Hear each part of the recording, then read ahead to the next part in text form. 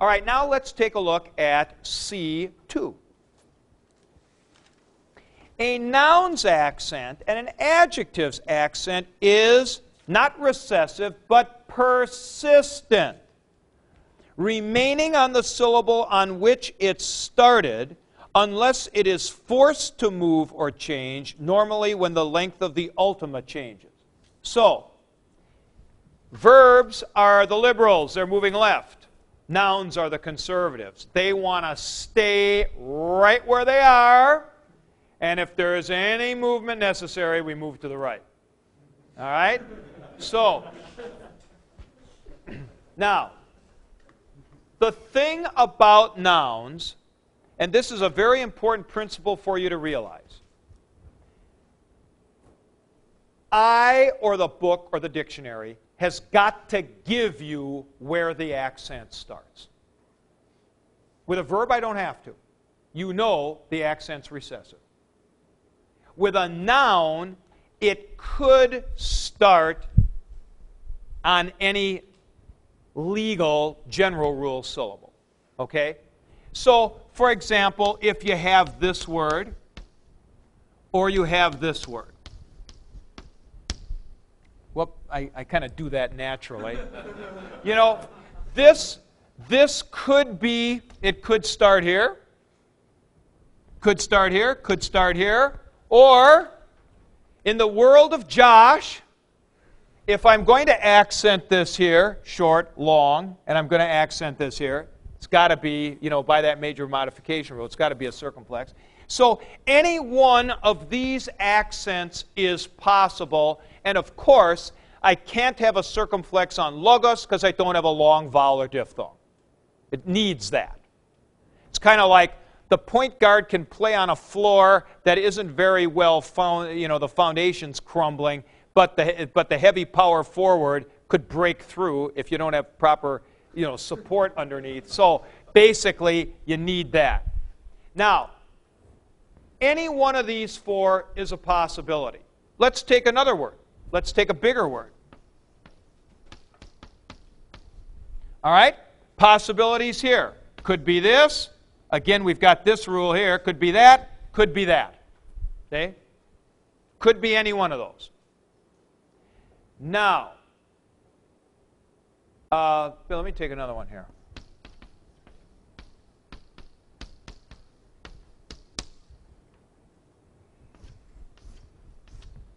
Now, that syllable is out. So you could have here, but in fact it'd be that same rule, or you could have there. All right, now, this is very typical, that nouns just don't change anything. Now, where will you see a change forced?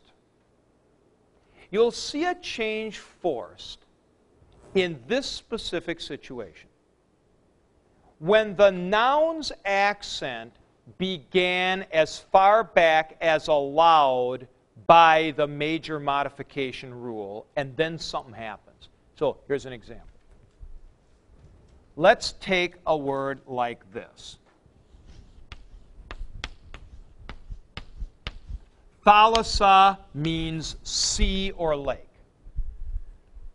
How many syllables back is that accent?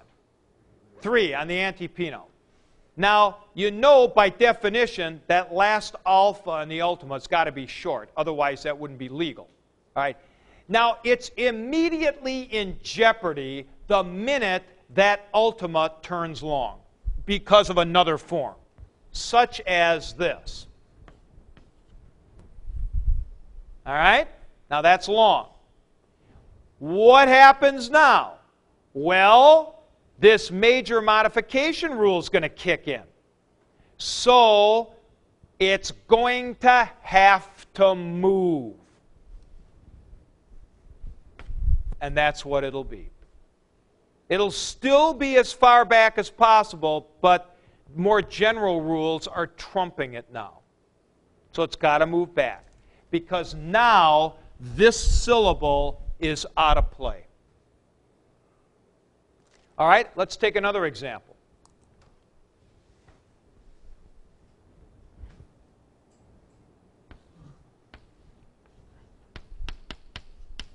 This is that one I put up before.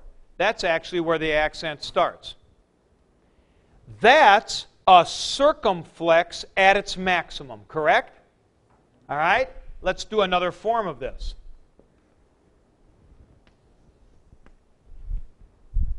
Whoop, long ultima. Long ultima. Well, what do you think is going to happen here? Remember I said nouns are the conservatives. They will always do as little as possible to modify. What do you think happens? Yeah, I mean, there are going to be two possibilities. One is it changes to acute. The other is the circumflex pops back a syllable. All right? But in fact, you guys are exactly right. That's what happens. It changes. So that's what we mean. You see these two illustrations up here now? That's what I mean on the sheet when I say the accent is persistent, remaining on the syllable on which it started, unless it is forced to move or change. Now, what's interesting about this is the observation under paragraph B, the last line with that NB, which stands for nota bene, note well. All right, take a look at that. In both cases, that is to say, when the ultima is long, the word's accent will tend to be an acute on the P note. Just cut that, please. Kind of bringing all this around by way of a summary here now. What you have is the possibility of an acute accent and the possibility of a circumflex accent.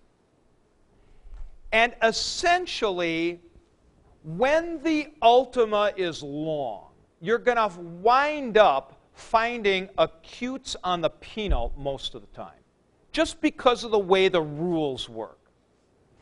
Now, there is a note in your book, I think it's on page 20 or something, which says this, that we're going to be discussing later in chapter 4 what happens when the accent begins on the ultima.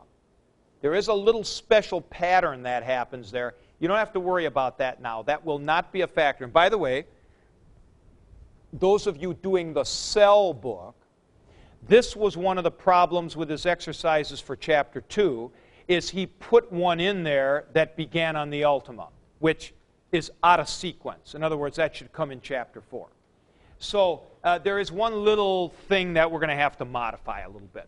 But you can see what's going on now. So if we can put this in overall terms, I find it helpful when you deal with accents to separate verbs from the rest of the words.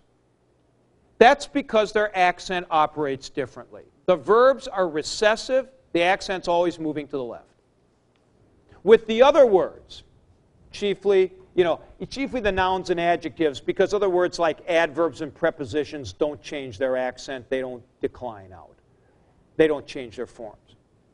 For nouns and adjectives, what you essentially get is you got to find out from the dictionary or whatever where the accent begins, and at that point it will stay there unless something happens to the ultima. Normally it turns long and then you wind up with an acute on the P note, something like that.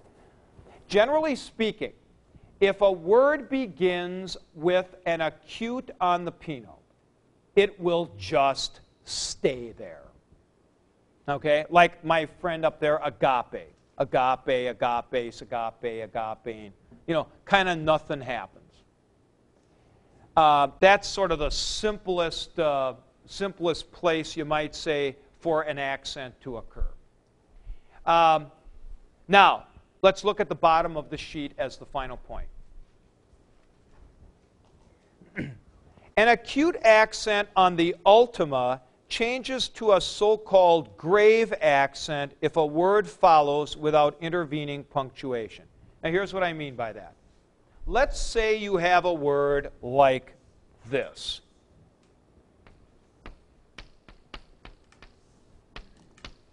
A.4.c.2, which means brother. And now let's say that a word follows it, such as this. All this says is that this acute accent turns around to become a grave accent. So in other words, they did not go A.4.c.2 like that. And one of the reasons for that is Greek never did two acute accents in a row. And you can see why if the voice was going up. It's got to come down at some point. You can't go A.4.c.2, something like that. So in a sense, for those of you who've had some Greek before, there really isn't a grave accent. You know, my book also talks in terms of three accents: acute, circumflex, and grave. There really isn't a grave accent. A grave accent is just kind of default mode for acute when there's a word following it. And as a matter of fact, they generally say that every syllable which was not accented specifically in Greek was deemed to have a grave accent on it. Something like this.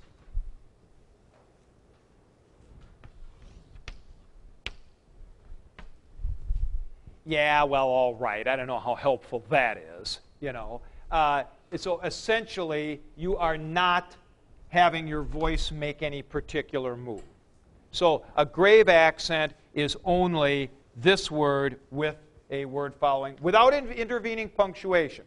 So they will, if there's a period there, they will keep it as an acute, or if there's a comma there. Okay? And only on the ultima. Right. Only on the ultima.